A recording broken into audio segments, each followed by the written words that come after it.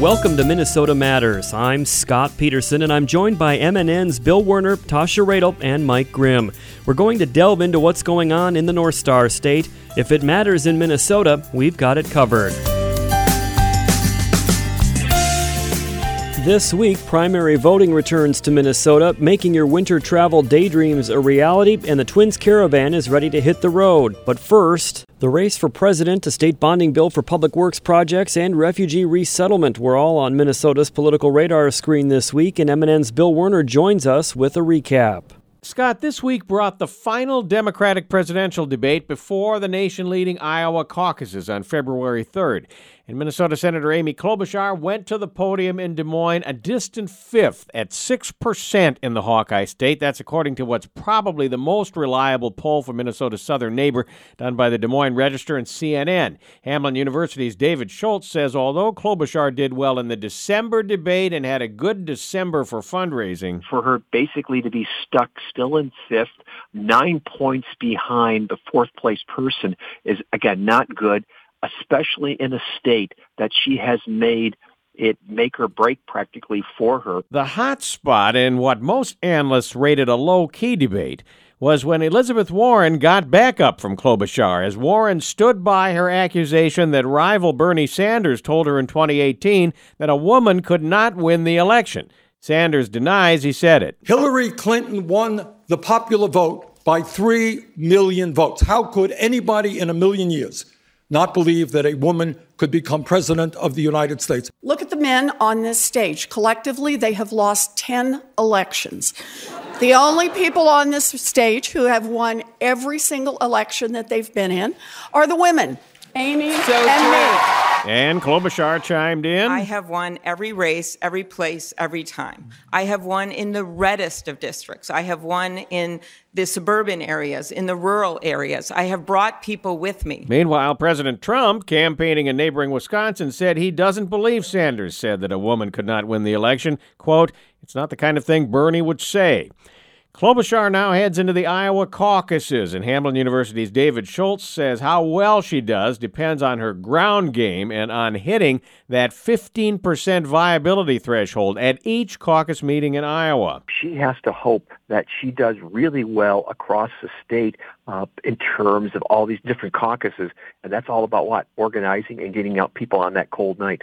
Governor Tim Walz this week rolled out the third part and the fourth and final portion of his bonding proposal for state public works projects, $447 million for building maintenance and improvements at the U of M and state colleges and universities. Another asset that must be preserved is our capital asset in human capital, and that investment of preparing for the future, preparing those folks who are here. And the governor also proposed $675 million for what he calls quality of life projects, town halls, libraries, recreational trails, transit, and the like. And he's asking for $857 million for public safety improvements statewide. The plan funds critical needs like local police and fire departments, whether that's a new police station in Crystal or a fire department in Virginia. It addresses safety hazards at correctional facilities across the state, from improving perimeter security to getting the building up to code. The governor told reporters on a Greater Minnesota conference call, "This is the most local projects that have ever been submitted by a governor's proposal. We need to start tackling this backlog to include local roads and bridges." House Republican Minority Leader Kurt Daudt responded, local roads and bridges, railroad projects, and water infrastructure will get broad support. But outside of that, if they're kind of the things that we would consider not regionally important, they're just for one little community, we don't really, frankly, want to have those sorts of things in a bonding bill. The governor's bonding proposal totals just over $2 billion, but Senate Republicans are tossing around numbers less than half of that.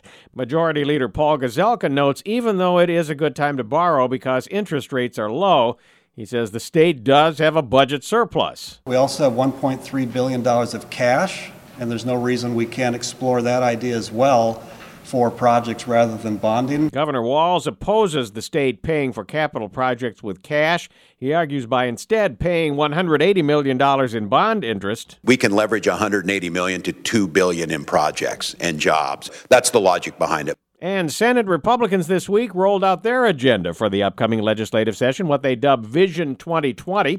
Most prominent features, lowering the tax burden on Minnesota farmers and completely eliminating the state income tax on Social Security benefits.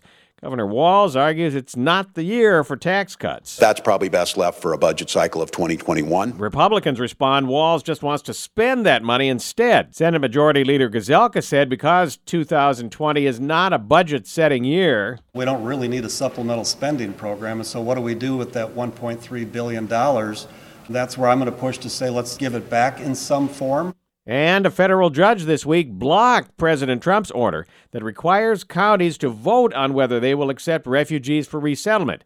The judge said the president's action does not appear to serve the overall public interest. Minnesota Attorney General Keith Ellison agrees. It's certainly an infringement on state sovereignty.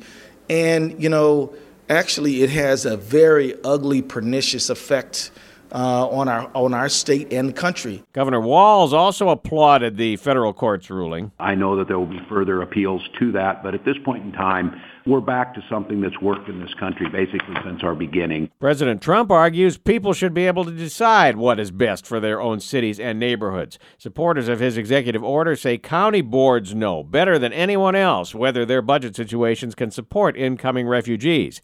And what about Minnesota county boards that have not yet taken a vote on the refugee resettlement issue? Attorney General Ellison's advice? I'd say to the counties, consult your county attorney. Also, feel free to call the Attorney General's office. Scott? Thank you, Bill. Minnesota Matters returns in a moment.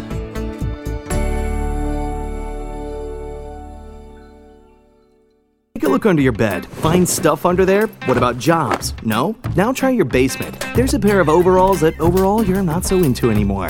A perfectly good laptop that hasn't sat in your lap in months. And even more stuff, but still no jobs? Well, you really have both. See, stuff is defined as household articles considered as a group. Sometimes this stuff is no longer needed. Wait, no longer needed? That can't be right. Because remember those jobs you were looking for? Those are really needed, and they're the stuff inside your stuff. Even inside that winter coat that moved with you to Phoenix. Our job is to unlock those jobs, and it starts when you donate your stuff to your local Goodwill. Here's how we do it. When you donate to Goodwill, we sell your stuff to provide job training for people right here in your community. So just by teaming up with Goodwill, you help create jobs. And isn't that worth parting with the leftover keytar from your 80s cover band? Goodwill. Donate stuff, create jobs. Find your nearest donation center at goodwill.org. A message from Goodwill and the Ad Council. Welcome back to Minnesota Matters. I'm Scott Peterson. Early voting for the March 3rd Super Tuesday presidential primary is underway in Minnesota, and Secretary of State Steve Simons says that's a big deal for a couple reasons. Well, first of all, this is new for us, new for our office, but new for the state of Minnesota. It's really the first time since 1956 that Minnesota has done it exactly this way, which is that voters will have the opportunity to go into a government office and vote in-person absentee or order an absentee ballot to come to them in advance of a March 3rd election day. And they'll have an opportunity to weigh in on the major parties' presidential nominees. And that's a great thing in the sense that many more people will be able to participate in this new process than in the old or more traditional process of doing this through precinct caucuses. People who have obligations during an evening of a caucus usually are left out because there's no absentee provision in the caucus process. So I think one thing of concern for your listeners, though, is there are some interesting rules around this election that apply only to this contest and not to any other contest of any kind in any other year. And that is, for this contest, voters will be asked to choose separate ballots for the political parties. So if a voter wishes to vote in the Democratic nomination contest, they have to say that. They have to choose that ballot, either by absentee or on Election Day, March 3rd. And the interesting part, and what might be unsettling for some, is that the information about which party's ballot the voter has chosen, not which candidate the voter has voted for, that is always secret and sacred, but the choice of ballot will be information that is available to all four major political parties. So if a voter goes in and votes in the Democratic Party presidential primary, the record indicating that the voter has chosen the Democratic Party ballot will be in the hands of the Democratic Party, the Republican Party, and two new major parties in Minnesota devoted to the legalization of recreational marijuana. So 4 political organizations will have that information, and I just want voters to know that because that's what the legislature wants. That's the way the legislature wrote the law in 2016, and that may give some of your listeners some pause. And I can certainly understand why it may give voters pause to some extent, but can you tell me what is it that the political parties would potentially use that information for, and why is there a reason for voters to be concerned about such a thing? Well, I think political parties, being who they are, it's in their interest to get as much information about as many people as possible when it comes to their political leanings and preferences. So the idea here was that they will get this data and probably use it in ways to target voters, maybe solicit them for money, maybe solicit them for support. What frustrates me about the path that the legislature has chosen is there's no good reason, in my view, why all 4 parties have to have this list. Some of your listeners undoubtedly have attended a precinct caucus where there's a sign-in sheet at the precinct caucus, and it's probably no surprise to them that the information on the sign-in sheet goes to their chosen political party. But I think it would be a surprise to them if they learned that the sign-in sheet for a party precinct caucus also went to 3 other organizations that are not their chosen political party, and that's what we have here. It was part of an uneasy compromise that legislators settled on at the end of last legislative session in 2019. I oppose it, but it is what it is, and we have to administer the law as it's written. So I don't know of a good reason why all 4 major political parties will get all the lists, but there you have it. That was the uneasy compromise, and it's up to our office and others in Minnesota to administer it. You know, in addition to the political parties getting the information, I know your office works extensively on election security. Is there any potential danger down the road of bad actors who are trying to mess with our elections using this information in some way to market to certain people a certain way? Well, it's certainly theoretically possible. Anything that we keep track of is something that a potential wrongdoer could get a hold of. And so, yes, election security becomes all the more important. We already have information in the major voter registration database that our office runs on people's Social Security information, driver's license information, residential history, and so forth. So we're used to safeguarding that very private data. This would just be another potential piece of that. You mentioned that the early voting process begins on Friday. What do voters who want to participate in this early voting process need to do in order to fill out a ballot? The easiest thing to do is to go to our website, which is mnvotes.org. That's mnvotes.org. And they can order an absentee ballot to come to them where they live. They need not go into a county or city office, although they can do that as well and vote in-person absentee. And they can also go to that same website to find out where it is that they would go for that service. But I think increasingly Minnesotans want the ballot mailed to them where they live. And so mnvotes.org will get folks the ability to get that absentee ballot application. They can fill it out, then get an absentee ballot sent to them where they live, and vote anytime up to the March 3rd general election for the presidential nominating primary. All right. Good information, Mr. Secretary. Anything else on this you wanted to add? Yes. On the data piece, on the idea that 4 political organizations will get this data of voters' party preferences in the presidential nominating primary. One thing that concerns me and concerns our office is that there are no apparent restrictions in state law on what those 4 political parties can do once they get that data. What can they do with it? Who can they give it to? Who can they sell it to? And so our office will have legislation on day 1 of the legislative session to correct that, to impose some common sense sort of guardrails on what the parties can do with it once they get it. So Minnesotans can be assured that there are some constraints there. Incidentally, if I were choosing this and I were to start from scratch, I would make this completely private. I would make it like our August primary contest, which is different from the presidential nominating contest, where it is untraceable, where no one can ever find out what a person's party preference is. But short of that, if there's an insistence that one or more parties get the data, I think we ought to have rules of the road for what they can do with it once they get it. Do you anticipate getting bipartisan support for such a measure on day one of legislative session? I think so. It's just a question of how much of that bipartisan support. There's time to do this and time to make it effective for this year, and I think it can and should be done. Thank you to my guest, Minnesota Secretary of State Steve Simon. Again, to find out more about the early voting process, you can visit mnvotes.org. Minnesota Matters returns after this.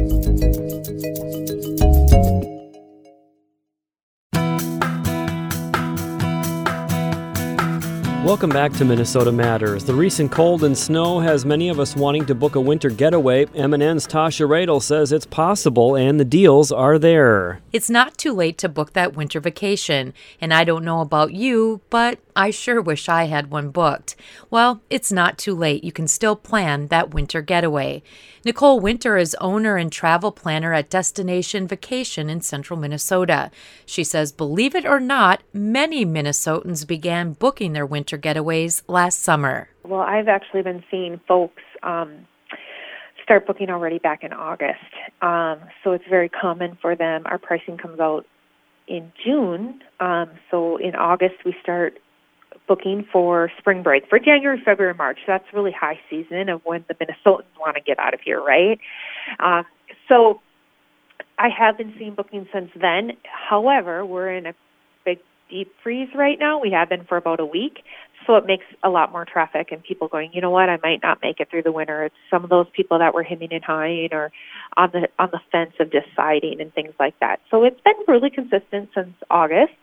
A lot of people ask me, is there a good time to book or a bad time? And I always say it's all good, really. Nicole, are the inclusive packages still popular? Yeah, all-inclusives are a really big thing. I am finding a few more people actually wanting to travel non-all-inclusive. It's maybe your more seasoned traveler, so new travelers definitely want to have all-inclusive. They want to know that they're taken care of and they want to know what to expect. And then there's no guessing or figuring things out when they're in destination. So, however, I have some clients that are very seasoned, so we are looking at new destinations, maybe where they don't have all-inclusive or they have that option of going non-all-inclusive. So I'm actually seeing a trend of getting away from all-inclusive, but not at a high percentage, if that makes sense. I would say one of the destinations that are most popular this winter would be the Dominican Republic. And I actually just returned from there 2 weeks ago and revisited it since it's been a few years since I've been there, and I like to repeat places and keep learning. It's very up and coming. They're building beautiful resorts. It's really good for a couple wanting a romantic getaway or families. There's some great family resorts, and we have nonstop flights with Delta and Sun Country. It's a great value. The beaches are amazing. It's that teal water and white sand that people like. So I'm noticing the trend is leaning towards the Dominican Republic, but for my clients that are families, they also love Puerto Vallarta. They love that ocean water for their kids there. The waves aren't too crazy, but they're fun to play in. But then the couples that are looking for something romantic, they're looking for some different places. We look a lot at St. Lucia and Barbados and Grenada and just some new and upcoming islands. For somebody that maybe isn't a seasoned traveler, this will be their first vacation and they're not really sure how to do things. Any advice for them on where to start this process and maybe how to find that best deal or that great destination? Yeah, well, I say don't do it on your own. You know, especially if you haven't traveled a lot. You don't have experience. Maybe you have knowledge from researching online, but you don't want to do it on your own. And I always say that when you go online, all the pictures are perfect and everything else like that, but you want to kind of know the nitty-gritty and you want to know like the small details because that's what makes a difference. So number one, don't do it on your own. Get a referral, find out an experienced travel agent, maybe that's been to those destinations. And then number two, really think about, when you think of that vacation, it starts with I want to get out of here. Thanks to my guest, Nicole Winter, owner of Destination Vacation in central Minnesota. For more information, you can head to her website at NicoleWinter.com. That's NicoleWinter.com. Back to you, Scott. Thank you, Tasha. Up next, Mike Grimm has an update on the Minnesota Twins Caravan when Minnesota Matters returns.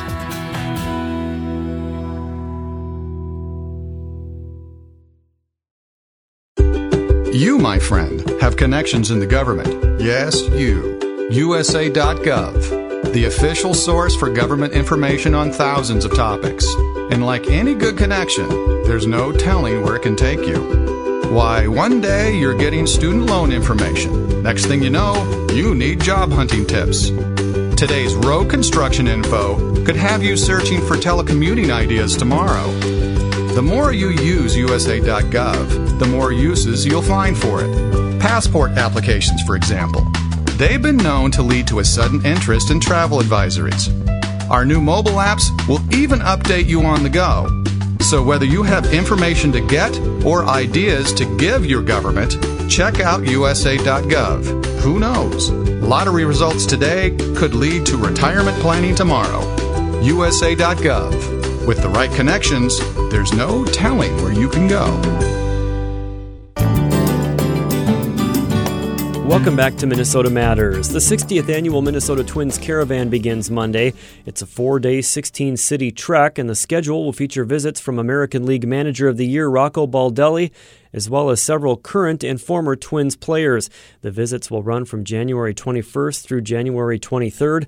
MNN Sports Director Mike Grimm sat down with radio voice of the Minnesota Twins, Corey Provis, to preview the upcoming Twins Caravan. Well, Corey Provis, it's that time of year again. You get to tour part of the state and spread the good message of the Minnesota Twins. How much do you like going out and interacting with these Twins fans here in Twins territory? Hey, Mike, it's something I really look forward to each year when it comes around. And the Caravan is the one time a year, and I've told you this now for a few seasons, where we come to you, where the Twins come to you, wherever you reside, and because it takes a lot to make your way out to Target Field for a game or two throughout the summer. So it's great that we get to visit, so many hometowns and communities throughout Twins territory. And personally, I like it too, not just interacting with fans, but also getting to know some of the players.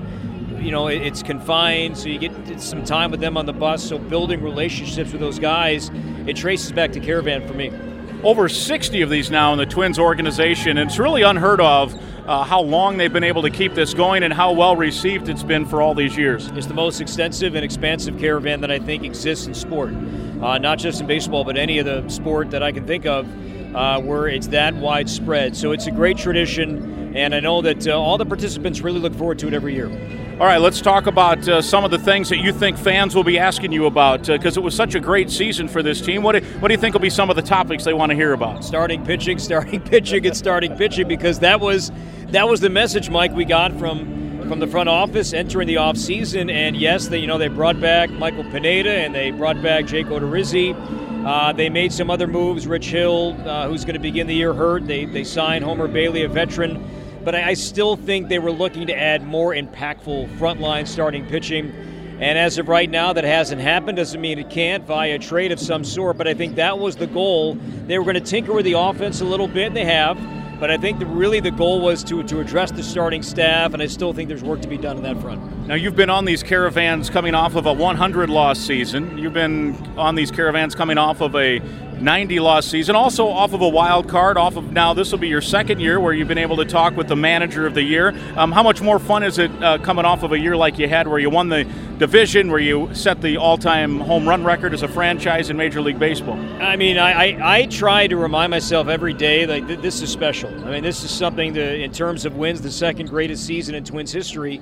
In terms of regular season victories, and yes, another abbreviated run of the postseason, and that hurt. I'm not going to say it took away everything from the joy that we got a chance to witness throughout the summer, but certainly that's a part of it. But to see the Bomba squad do their thing, to see Nelson Cruz really capture the pulse of Twins territory in the post, Joe Mauer era, I think that was fascinating. A guy that really connected with fans and connected with this community in so many ways was a treat. I didn't know that was going to happen. And now I look for more, and I look for Jose Barrios to take another step forward, and I really want to see a healthy Byron Buxton, Mike, for 6 months because when we've seen it, it's been amazing. And I never would have thought that they were going to have the kind of season that they did unless he was a part of it, and yet they were able to do that.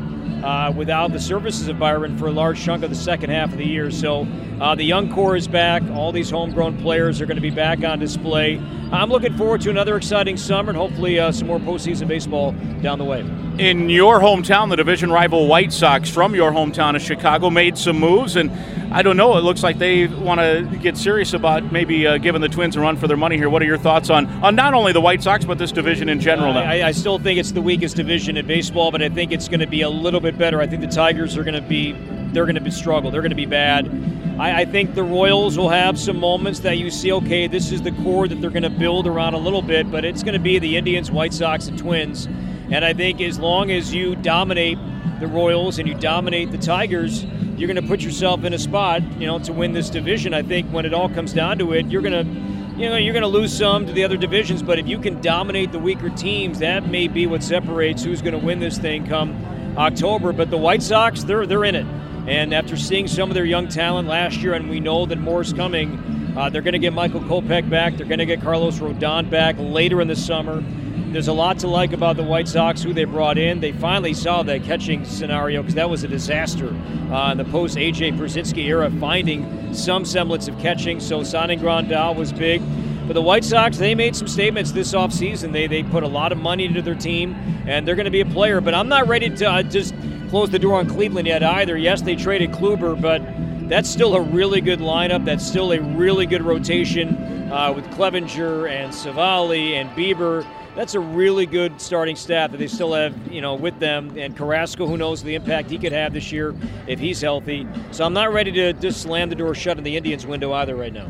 All right, so you get to hang out with some different people each year on this caravan, and obviously your cities have been preset. And it's always subject to change, but who do you get to hang out with that the fans will get to see as well? I mean, Jay Cave, Twins fans know him, but then I think Alex Kirilloff is a name that probably Twins fans know, but they're going to learn and know more about him as a guy that I'm not ruling out, debuting at some point this summer with the Twins. An amazing swing. He's got this perfect textbook swing. He played some outfield, played some first base. He battled a wrist injury the second half of last year. If not for that, then I think a September call-up was certainly a possibility. But I think Kirilloff and Cave are certainly names that people know, but Kirilloff especially one of the best prospects the Twins have, one of the better prospects in the game. Enjoy the trip. And Bert Blyleven as well. Should not leave Bert out because the Hall of Famer. Hall of Famer, don't leave Bert out because it's going to be fun. All right, sounds good. Thank you. Mike. Thank you. That's MNN Sports Director Mike Grimm with the radio voice of the Minnesota Twins, Corey Provis. If you'd like to find out if the Twins Caravan is stopping in your area or for a complete schedule, you can go to the Twins webpage. That's going to do it for this week. Thank you for listening, and please tune in again next week for Minnesota Matters on this MNN station.